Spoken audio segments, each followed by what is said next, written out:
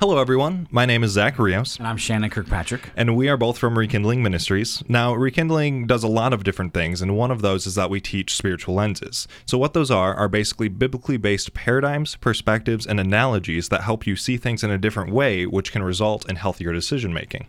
And so the lens that we have for you today is called the 7 Steps to Change. All of us have a plethora of changes that we need to make in life, but they're not easy, which is why a lot of times that we don't. Yeah. And so we have found like 7 basic steps that one can go through or identify that will help them better achieve that change. Or if the change is difficult and they're getting stuck, they can know where they're getting stuck. Yeah. And so the first step needed is discontentment. You have to be a little bit unhappy with where you are in that situation. If you're fully 100% content, you won't see the need to make a change. So you need to be looking for kind of that motivation there of I'm discontent with where I currently am. Secondly, you need to really find a resonating solution. And basically what we mean by that is you need to find something that's going to be a solution for you. So let's just say, for a quick example, that you want to start exercising more. You might have a friend that really likes exercising, and he says, hey, I have the perfect thing for you. All you have to do is just come to the gym with me. Just come to the gym with me at 4:30 a.m. It's going to be so good. We're going to run 8 miles, and we're just going to go for it. I don't know about you, but I know me, and that's not a resonating solution. And so you actually need to work through and figure out what's going to work for you to actually accomplish the thing that you're trying to change. So once you figure out what it is you're trying to change and you look at all the different options, you find the one that resonates with you, you need to study that option.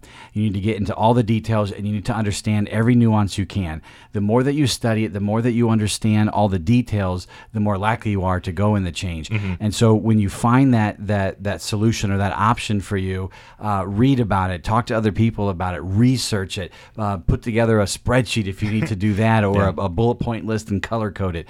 Whatever you need, you really want to get all the information you can on how that option, that solution is going to help you with the change. Mm-hmm.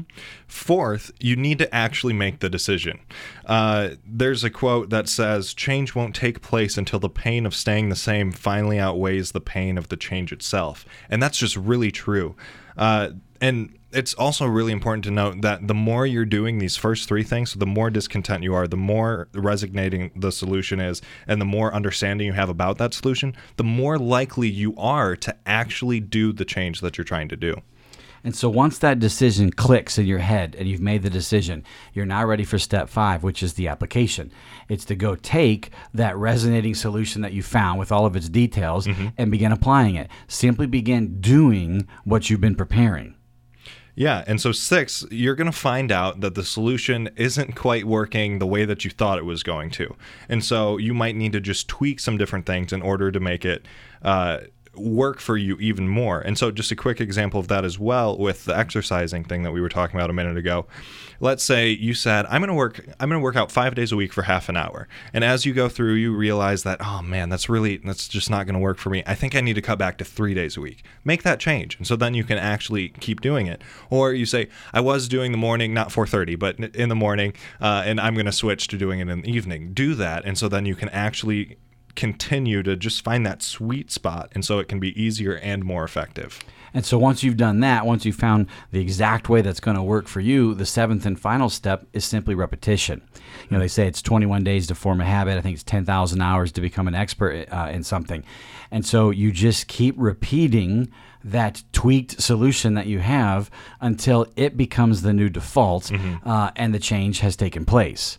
And so that is the 7 steps to change, and you can apply this with anything in your life. So as you're listening right now, if you're trying to lose weight, or you're trying to mature spiritually, or you're trying to learn a new language or some new skill, or you're trying to create a new habit or get rid of an old habit, whatever it may be, you can actually use these 7 steps to help you in that process.